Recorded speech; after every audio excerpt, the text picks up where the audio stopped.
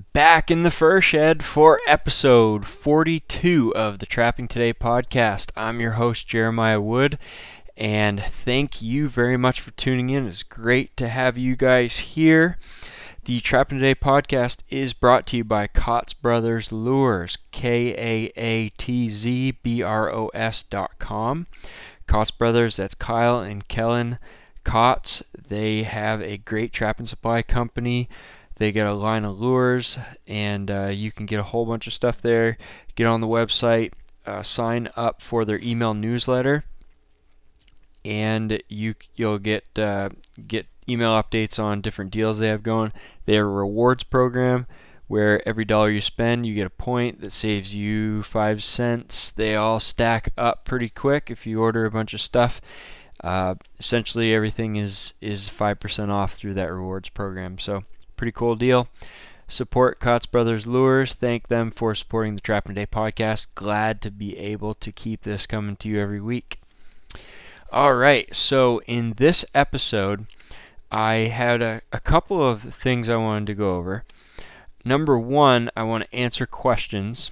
And then second, we're going to get into a recent book that I read about a sort of a wilderness Alaska wilderness lifestyle that involves it's not completely about trapping, but it is heavy. Trapping plays a heavy part in that entire story. So first off, what I want to do is answer listener questions. I have been a little bit lax in answering questions. I get emails from several of you that listen to the podcast, and sometimes I'll try to answer your questions if I have a quick answer that I can get to you, something that I know the answer to. I'll do that. Sometimes I get a little behind on my emails, and I'm guilty of not getting that done right off. So what I thought I'd do is I just went through some recent emails, and I just kind of wrote down a few of the questions from those emails that I thought we could go over. And I may have a good answer, I may have a terrible answer, I may rattle on about nothing, who knows, I'm just going to go with them. So, alright, so an email from Luke. He had a couple of questions. One was, it looks like he's just getting started trapping, and he wanted to know, is it necessary to wax small foothold traps that are going to be used for drowning sets for muskrats? And the answer to that question is no. In my opinion, there is no need to wax any traps that are going to be set in the water. I think most people would agree with that. So the reason that you would wax your traps that are set on the land, there are a couple of different reasons, but primarily to protect them from the weather, from rusting, because when they're sitting in the soil, there's a high tendency for any metal that's buried in the ground to want to rust. So the wax helps prevent that rust. The wax also keeps the trap from kind of sticking into the ground, and helps prevent it from freezing when you have freeze-thaw conditions.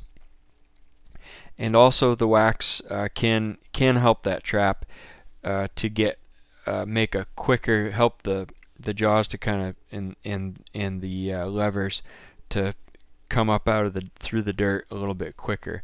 There's less friction between the steel on the trap and the dirt.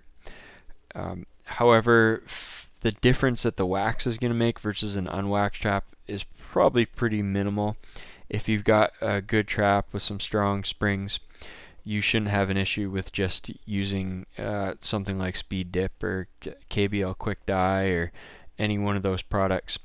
That shouldn't be an issue. So for your purposes, Luke, no, you don't need to wax those.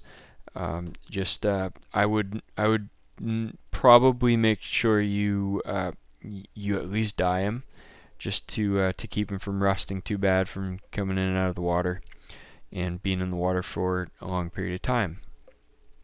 Second question Luke had was he's preparing wax dirt, and he wanted to know if wax dirt needs to come from the area that you're trapping, or is it okay to just collect it from anywhere?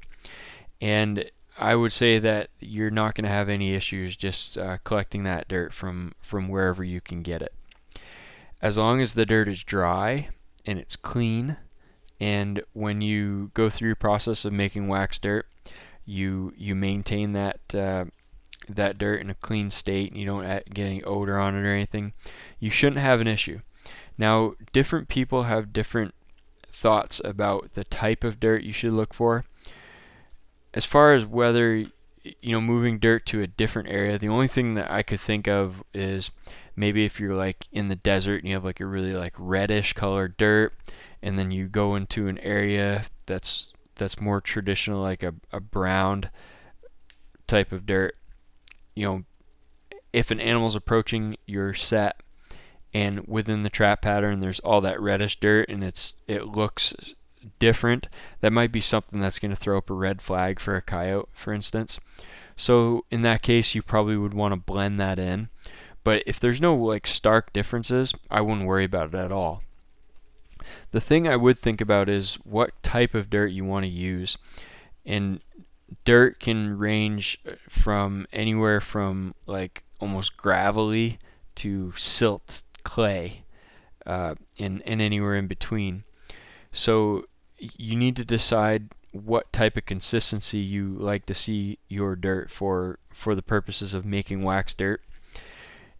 And it seems like a lot of people are going towards more of like a sandy type of consistency for the dirt. That may depend, your preference for that may depend on how you prepare it. Some people are using like a cement mixer on a really super hot day, or start a fire kind of underneath or near that cement mixer, and they're just spinning that dirt and putting flakes, small like pieces of wax that's flaked off from a block, and mixing that in. Some people will put a tarp down on the ground on a 100 degree day and spread that wax dirt in the sun all across the surface of that tarp, and then they'll distribute those flakes or pieces of broken up pieces of wax into that dirt and kind of mix it up. But the sand seems to the wax seems to adhere to the grains of sand a little better than it does to the stuff that's really fine, and you might have a hard time getting that fully mixed. And the point of the wax dirt is to have enough of the wax covering the individual pieces of soil that the waterproofing is going to be effective. So just something to think about. I'm not an expert in wax dirt, but I wouldn't worry about taking it from a few different areas. All right, Garrett asked a very difficult question to answer. So I'm going to just give a short answer. I'm not going to do it full justice, but how can we as trappers help educate and grow our base? So he's asking about, getting young people in trapping, getting more people involved in understanding about trapping. And what I'm going to talk about later on in this book that I had to go over is kind of goes along those lines of making the public more aware of trapping and us as trappers. I don't really know the answer of how we do that. I think that's a question we've asked forever, and we never seem to. We always talk about it. You go to trapping conventions and people always complain that or just lament that there aren't any young people. Look at all the gray hair in the audience, and we can't get young people into trapping. Something that if we had the answer to it, we'd be doing something about it. It may be just a long, slow climb of trying to get more people involved, but you can expose someone to trapping as much as you want, and if they don't have a propensity to be a trapper, if they just don't have that spark in them, there's nothing you're going to do to make them a trapper. The interesting thing was what Cole mentioned in the podcast a couple of episodes ago when we went to Neil Olson Trappers Weekend. He said if you know someone that has any interest, take him to a trapper convention or take him out trapping, because he said the same thing that I said, that both Cole and I, if you haven't heard that episode, he's a friend of mine from the area that has just gotten into trapping recently. But both of us grew up and we really wanted to trap, but we didn't know anybody who trapped. So if we'd been around somebody, immediately we would have gotten into trapping. And then Noah, who I interviewed in the last episode, that was in episode 40, I interviewed Noah. Cole was in 39. It was kind of the same deal. He wanted to trap. His dad didn't trap. He didn't have any friends who trapped. He finally was able to go out on the trap line with an old timer that lived nearby, and he was hooked. So it's small, maybe small actions to get people who already maybe have a propensity to want to trap. Let's make sure those guys are trappers, okay? So that's the biggest thing. If you interact with somebody and they are curious, or maybe you talk trapping casually and they latch onto it and they're interested in it, then make that extra effort to get them out. As far as how we create more awareness as trappers overall in the general public, that's a very important question to try to answer. I don't know the answer to it. Part of me initially thought that we might want to shy away from publicizing or talking a lot about a lot of things we do. I know when I was starting trapping, I was marten trapping, and I grew up in this little town, and I grew up in unorganized territory, population like 12. And the nearest town was 200 and didn't have anything. The nearest town with a store had 800 people, and that store was kind of a fur tagging station where they had tags from the state, so you can go in and tag the fur that you need to get tagged. And I remember my first year I was in there tagging marten, and there's people like old ladies that I grew up around and knew them all my life, and they grew up in this little small town, and the whole town was hunting and fishing, rural town, and they were like, "Oh, that's so cruel. Why would you kill those animals?" And my jaw just about hit the floor. Here I am, 16, 17-year-old kid, and I'm just so proud of these animals that I've worked so hard for, and they're telling me I'm cruel to be killing these animals. That's something on a whole different level. And it goes to what I'm going to talk about eventually. I want to do an episode on the different reality TV shows that have focused on trapping over the past few years. That's a really interesting phenomenon to me, because initially I thought that the general public doesn't need to know what we do because they're going to hate it anyway. But when there were a couple of shows that came out on TV and people started seeing trappers in what we did as trappers, the reaction really wasn't that bad. It's just we had to get ourselves out in front of those people. And a lot of it was the guys up in Alaska and northern Canada that were relying on trapping for a good part of their living. But when it actually showed what they were doing, how they were doing it, why they were doing it, and it put a face behind this whole trapping thing, I think it gave people a little more context, because when they don't see us, they automatically think the worst. That is a mean redneck that's torturing animals and beating his wife, and it's just if it's somebody that you see and you know, and it's a real person and they're a kind person, they have a good stable family, life and they do great things in their community, and they're out there harvesting fur. It gives a little bit different perspective uh, on what trapping is, and maybe helps that 80% of the public that doesn't have a strong opinion either way think, you know what, I saw that once on a YouTube video, or I saw a guy on TV that was trapping, and he was a pretty reasonable guy. I don't see a big problem with it. So I think, just taking an opportunity, we as responsible trappers, taking an opportunity when it comes up to kind of be proud of the fact that we're trappers, and let people know in the appropriate situations. It's okay to publicize that. So that's all the answer I have, Garrett. I hope that there are better ways, and if there are, I'm happy to share them if anyone has ideas. Ron was looking for locations for coyotes, and there are far better people than me to answer this question. What I look for with coyotes is I look for travel ways, and I look for intersections of travel ways.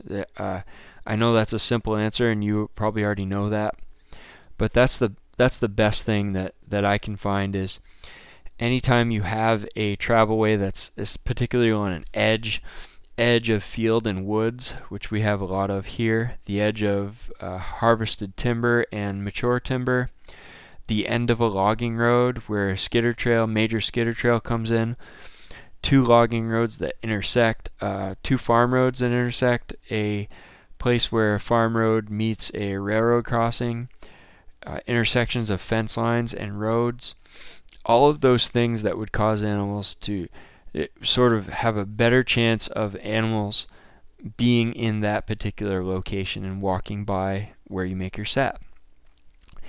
And then when you actually go to those places, use those places to look for sign. And looking for sign is an art that I have not yet mastered. I work on it from time to time. I know some people that are very, very good at it. But look for tracks, look for droppings, look for game trails, things like that. And if once you get the location and you get sign found on that location that you've confirmed it's been used, then the last thing is look at wind direction. Make sure that you're always setting on the downwind side of where that travelway is going to be. And then look for salient features. Craig O'Gorman always talked about salient features. Something that sticks out, an object that sticks out on the landscape. If there isn't one there, put one there. And then from there, get creative in making your sets. Use what you know, use what you learn from different trappers, trapping videos, demos, and so on. But that's how I find location. He also talked about fire ants. I don't have an answer on fire ants that apparently is a problem for you guys out in the south. Getting in your bait when you're making like baited dirt hole sets. The only thing that I could think of to deal with that is to use some sort of a liquid bait or use a lure without a bait. But if you're going to use a bait, you're probably going to have to use something liquid. Funny thing, I actually had some bait that I made up a bunch of bait, and some of it went bad on me. I preserved it in sodium benzoate, but I was a little late on this stuff. I waited a little too long. I was so busy. By the time I got to it, it had gone just a little too far, and the sodium benzoate takes a few days to really complete its work. So this stuff went bad, and a lot of it liquefied, and I poured a bunch of it. I funneled it into some squirt bottles, and I'm going to try some of that liquid nastiness in some set locations in the future. But liquid bait might be something to think about. Ryan was asking about any opportunity to create a business to help create a better market for fur. This is a really tough one because there really isn't a lot of opportunity out there right now. As you know from my book, Fur Profit, Trapper's Guide to the Modern Fur Market, I give some ideas in there, but there's nothing like earth-shattering that is going to open up this huge new business. Now, I did talk about the ladies up in the Yukon that have that Fur Real company they started. It's kind of promoting locally trapped fur up there, but it's kind of a small company. I don't know that they're just a startup. I don't know that they've had any success yet. The other one is there's a lady that's making hand warmers up in Canada. That is becoming pretty popular, like using beaver fur for hand warmers, because the fur is extremely warm, and the people up like a lot of the skiing, snowboarding type community, that's kind of the market they're targeting. They seem to be selling some, so that's exciting, but it's a very small market as well. Americans aren't wearing fur. I mean, to change that, we're going to have to change the culture, and that is a little bit of a tall order. So Russia and China and Korea are wearing fur. They don't have a lot of money right now. Americans just aren't wearing fur. It would be great if we could market some sort of a domestic product to Americans. I don't see it at this point, but if we can kind of turn the corner as we get to the animal damage issues, the fact that trappers play an important role in wildlife management and reducing animal damage problems, and if we can eventually get to the point where people recognize trappers as playing that role and can connect that to, hey, if I buy fur, I'm supporting these guys. And that's still only going to be a very small segment of the American public. But there's a book that I listen to a lot of audiobooks and get into a lot of the business and entrepreneurial type stuff and just things that make you think a little bit. There's a guy named Malcolm Gladwell who wrote a book. He's kind of a thought leader, modern thought leader. He wrote a book called The Tipping Point. And what he got at in The Tipping Point was the idea that certain things trend for reasons that are very difficult on the surface to explain. He talked about a trend in people wearing hush puppies, which was a type of shoe that was popular for a long time and then basically went out of business. And then all of a sudden some people in one part of New York started wearing them, and that went from a few hundred people to all of a sudden just multi-millions. It just became this huge fashion craze, seemingly overnight. And he talked about how crime rates have changed in cities. He talked about a number of different things that started from almost nothing to all of a sudden becoming this huge overwhelming change overnight. So who knows? Fur could be part of a tipping point in the future. It may require a few key people to really promote it and to start this kind of trend, and it may take off. I don't know. But I always thought it was cool when you look at those a lot of the shows, like The Last Alaskans, one of the reality shows that features trappers up in Alaska. And I thought, wouldn't it be cool if people realized, they've made a connection with these people that are trapping that fur, and if you knew you could purchase by buying a coat with marten fur incorporated in that coat, you were supporting somebody's ability to live off the land in the remote wilds of Alaska, and you liked that idea, and maybe you always wanted to go to Alaska but you never could, but in some way you could be a part of that by wearing that, and other people see you wearing that and they start asking questions, and other people are, that could be something pretty cool. I don't know how that translates into a business opportunity, Ryan, but but making some sort of a connection with people beyond just the commodity of fur, the commodity fur coat or fur pelt. I think that's the way the world is going, and that's probably the only way that I can see a new business coming out of the fur industry at this point. And I think that is a unique opportunity for wild fur, not differentiating it from ranch fur as well. So for us wild fur trappers, that may be something to think about. It would take a very creative entrepreneur, someone who's very good at what they do, and someone who worked very hard to get that done. But who knows? And then finally, Chris a while back asked me about gear for winter water trapping, and boy, that one's really tough. I don't have any gear companies that ask for sponsorships or anything like that. Honestly, I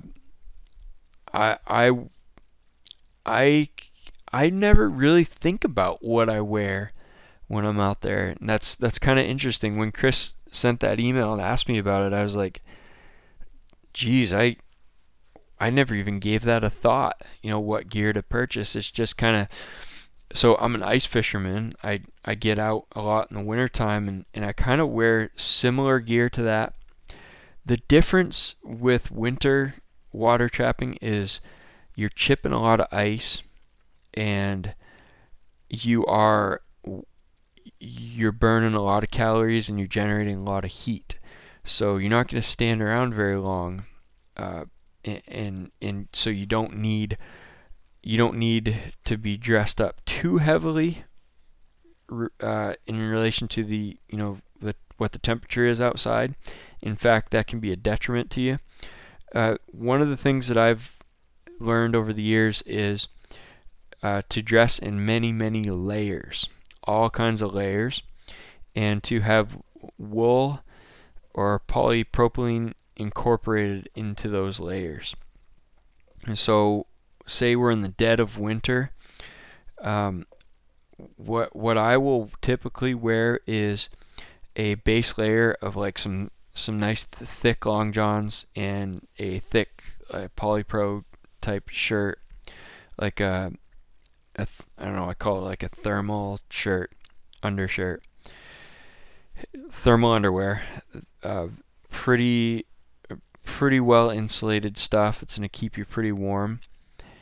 And then as far as pants, I'm wearing as thin of a wool pant as I can find. I've worn a bunch of different wool pants, and what I would rather have is a thin wool pant in a nice thick long john underwear underneath it, rather than have a thin long john in a thick wool pant, because the thick wool pants are really hard to move around in. I find they really restrict my walking, especially when moving around on snowshoes. It's really a pain in the butt. So the thermal underwear, the thin wool pants, there's a military surplus company out, I think it's somewhere in Nevada or Arizona or somewhere. I couldn't find these thin wool pants. I think the ones I got were like Big Bill was the brand, but they had this special really thin version of them, and I had to call up and order over the phone through that military surplus company. And got a pair of them. Really like them. They're really awesome. I had an old pair from like, I don't know, 1940s. They're like original military, and those finally wore out on me, so I had to replace them. So I'm happy with those. As far as boots, we wear thick, heavy boots. I don't, when I'm trapping through the ice, I don't wear waders, because your feet are not going to get wet.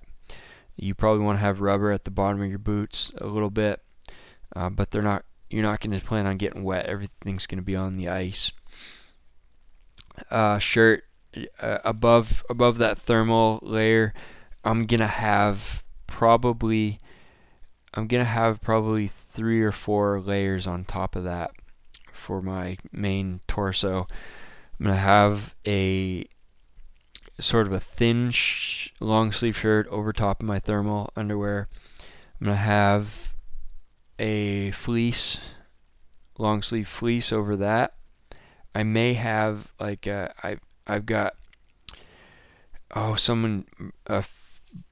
family member gave me this this nice Sitka long sleeve hooded sort of it's not quite a sweatshirt. It's whatever it is. It's wicked expensive, and anything Sitka is expensive. But it's just, boy, I've had it for years. It's really really really nice, and it's got a hood on it. It's really comfortable. So I'll wear that. I'll wear a fleece over that, and then I'll probably over top of that I will have a down jacket, and typically what it's going to be is like a down coat with my raincoat layer over top of that, just to cut the wind. And so that's what I'll come in on snowmobile or whatever. And as I get warm, I'll just start taking layers off. Usually when I'm getting ready to cut the hole in the ice, I'm gonna pull that down coat off. That's the first thing I do before I get started, because I know I'm gonna get hot. And then I just kind of remove layers as I go. For hats, sometimes I bounce around a little bit. I like to have a thick knit cap. I'm still searching for a knit stocking cap that is going to cut the wind and is not going to stretch out on me. For some reason, the ones that are comfortable, that fit tight enough to keep the wind out, I don't know if it's because I need a smaller size to do that, to fit my smaller than my head to get that nice tight fit, but they all stretch out. It seems like I always get them stretching out on me. When it's really windy, sometimes the wind will blow through those too. I'll go with the crown cap. That was a Western thing out in Montana. I got a couple of those. They're really nice to cut the wind on your head. Wind can still get in underneath the flaps on your ears, so not always perfect on a windy day. But I'll go back and forth between those.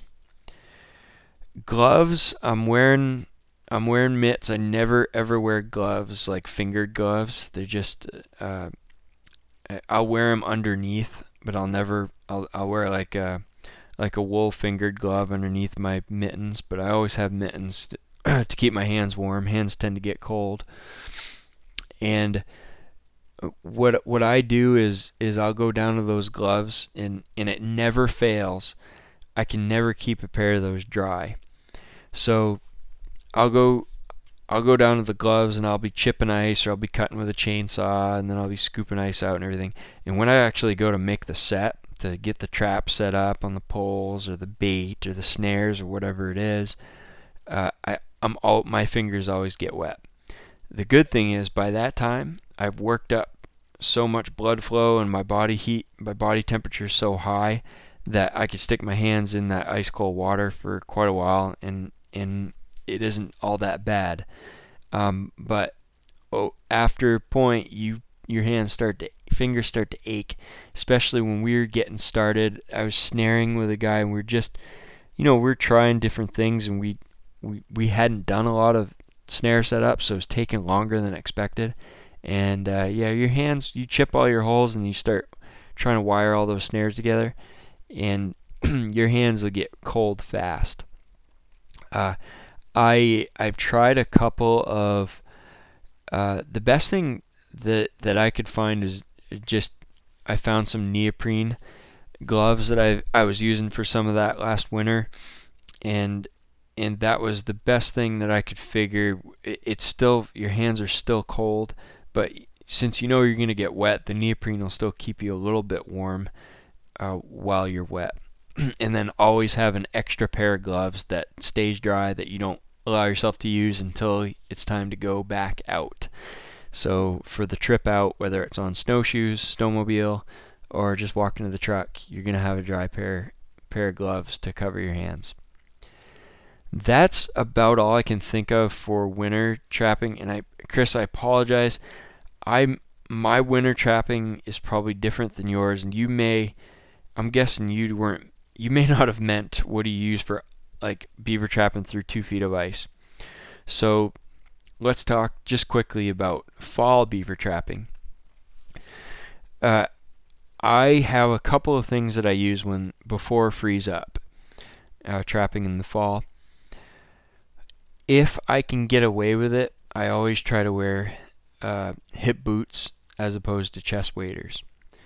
It's not always easy to be able to get away with that. If you're road trapping and you're not trapping where you have a lot of deep runs that you have to set in, that works pretty good.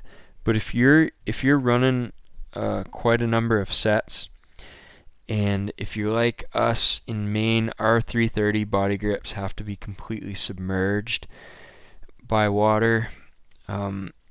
Or if you're making drowning sets, and sometimes you got to get out in deeper water, sometimes you're gonna have to have chest waders. So the hip boots, I'm wearing like just your standard green lacrosse hip boots. You can get really insulated ones, but I prefer to actually have the normal ones that they have a layer of insulation. I don't know if it's 800 grams maybe. It's not like the super, like the black fireman's lacrosse boots. Those are heavy insulated. I wear the green ones that are not really flimsy, but they have some insulation in them. And they're great. I wear them all summer long, so I like it because come fall, come trapping season, I can just stick with those same boots, and they work awesome. If it's cold, I just wear more underwear, thermal layers. I'll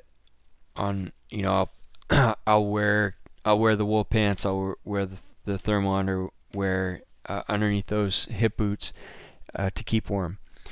And that also translates to chest waders. When I gotta wear chest waders, I have a pair of Cabela's 5mm, really thick neoprene chest waders. If you can get them to fit you, they're pretty awesome. Now, for me, I fish a lot, I get in the streams, and I move a lot. I know guys that just wear boot foot chest waders. They're awesome because they can slip in and out of them really quick. They're warm. They go splash out in the water a little bit. They come back out. They're done. I get these waders, and sometimes if I'm fishing, like when I was out west, sometimes I'd be walking quite a considerable distance on a stream, half mile to a mile. Whether it was up and down the stream or getting to and from access points. In some cases where I actually was working doing some fish research, I was walking 2 to 3 miles in the winter in those chest waders. You can't do that with a booted chest wader. You have to have what I ended up preferring was a stocking foot chest wader with the boot, the wading boots on top of those. And when I finally got the right size, I found out what I was. I was a large tall, and I tried extra large, and it was a nightmare. It would get all bunched up, and it would be very difficult. You'd be fighting it the whole way to walk. But when I found one that fit my body really good, without you want them fairly snug. You don't want them too tight, because then you have a hard time moving as well. You want them fairly snug. You don't want the crotch to be too low, where you're just kind of affecting movement of your legs. And you want the right height. You want them fairly snug, and you want to get some good boots, some good wading boots on those, and you could walk all day, not have a problem. The neoprene is good for super cold weather. What I find, like during fall trapping, like up here, I would say like in early November, we can have days where it gets up 50 degrees, 60 degrees. First thing in the morning, it might be 25, 30 degrees, something like that. In those cases, I really don't want those neoprene waders. It's just going to get too hot. And what I have are some really lightweight chest waders. They're heavy duty, lightweight, if that makes any sense. There's no insulation in them. The ones I have are very expensive, and the reason is I bought them for fly fishing, So they are Simms. They're Simms G3 wader. They're like $350 I think. They're really expensive, and I would not buy them for trapping. Um, I bought them to fish, and they work awesome for that. And since I have them, and I have, they're stocking foot waders, and I have a good pair of wading boots. I'll use those when I go out trapping and I need to walk through some really deep water, and it's not full on winter. Those are about as comfortable as you're gonna get, and you can adjust your layers, your thickness of your long johns. Sometimes you won't wear any long johns underneath them, just your jeans, and they're super comfortable wader. They're very adaptable, and I like them, but I would not recommend buying them for trapping. They cost way too much money. You can get Cabela's versions of those that are cheaper. They're not going to be as comfortable, but you can get by on them. Cabela's and Lacrosse are probably the brands I would look to for kind of a balance between comfort and price. Gauntlets, I think you mentioned gauntlets or gloves, rubber gloves. So I go a couple of ways. If I'm muskrat trapping, I've got some rubber gloves that are non-insulated, and they probably go halfway up between my tip of my fingers and my elbow. So those are probably 12 to 14 inches long, I would say. Those work awesome for muskrat trapping. I can do anything I need to do when I want to keep my hands dry in those gloves. They're relatively thick but not insulated. And I've had some in the past that are a little bit insulated and a little bit softer. Pretty soft rubber, but still a little bit insulation. They seem to work fine as well. When I'm beaver trapping and I gotta get down in the water, I got a pair of those full-on gauntlets. I'm looking at them right now, and I gotta see I don't know what the brand is. I see it says BEMAC. I don't know exactly the brand, but anyway, those things they're like they got kind of a white and red strap. They're attached together with this strap that goes over your shoulder, and they're the full length of your arms. They're like a greenish color, and they are insulated. They're it's kind of a thin layer of insulation. You got to be careful. You don't want to put them on with wet hands, because then it's hard when you try to pull them off. The other thing is, if you get them wet a little bit and you unroll them, you roll them inside out to try to get them dried out. Try not to pull the fingers all the way out. Just go to the hand, and then just kind of keep that section open to dry out. But if you try to undo the fingers and stuff, you're gonna have a hard time getting them back in the way they're supposed to be with that insulation. So those work awesome. I think they're pretty standard. I don't know if there's a lot of different brands or types. But what I do is I'll either go with that relatively short glove, or I'll go with that full-on gauntlet, and I switch back and forth depending on the situation. So yeah, you kind of need those gauntlets if you're gonna trap beaver in some deeper water.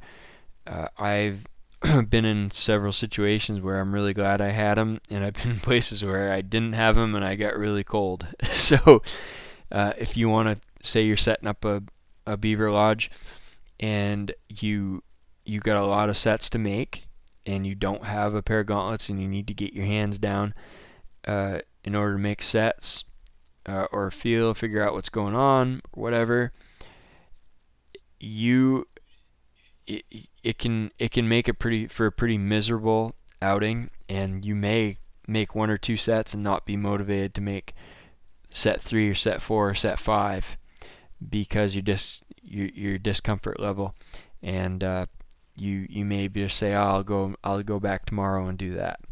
So to avoid that, get those gauntlets with you, have them with you on the line, and use them. And I think you'll notice that even if you have to slip them on and off, which I tend to do quite a bit, I think it's worth it. So Anyway, those are the questions, and of course, as usual, I rattled on for so long on the first portion of the podcast that I didn't get to the book. So what the book is, I'm going to talk about it next episode. It's a book called Carry On, Stan Zaray's Journey from Boston Greaser to Alaskan Homesteader. And Stan Zaray is one of the stars from the TV show Yukon Men up in Tanana, Alaska. He's a pretty awesome guy, and this is his life story. So I'm really excited to talk about that. We'll cover it on the next episode of the Trapping Today podcast. Thank you for tuning in. Contact me, jrodwood@gmail.com, jrodwood@gmail.com. You're looking for a trapping lure, try my long distance call lure. That's at trappingtoday.com. Check out that LDC lure. It's a great price. It's a great quality product. And my book, Fur Profit, A Trapper's Guide to the Modern Fur Market. Get it at trappingtoday.com. Get it from our friends Kotz Brothers. Support them. Thank them for supporting the podcast.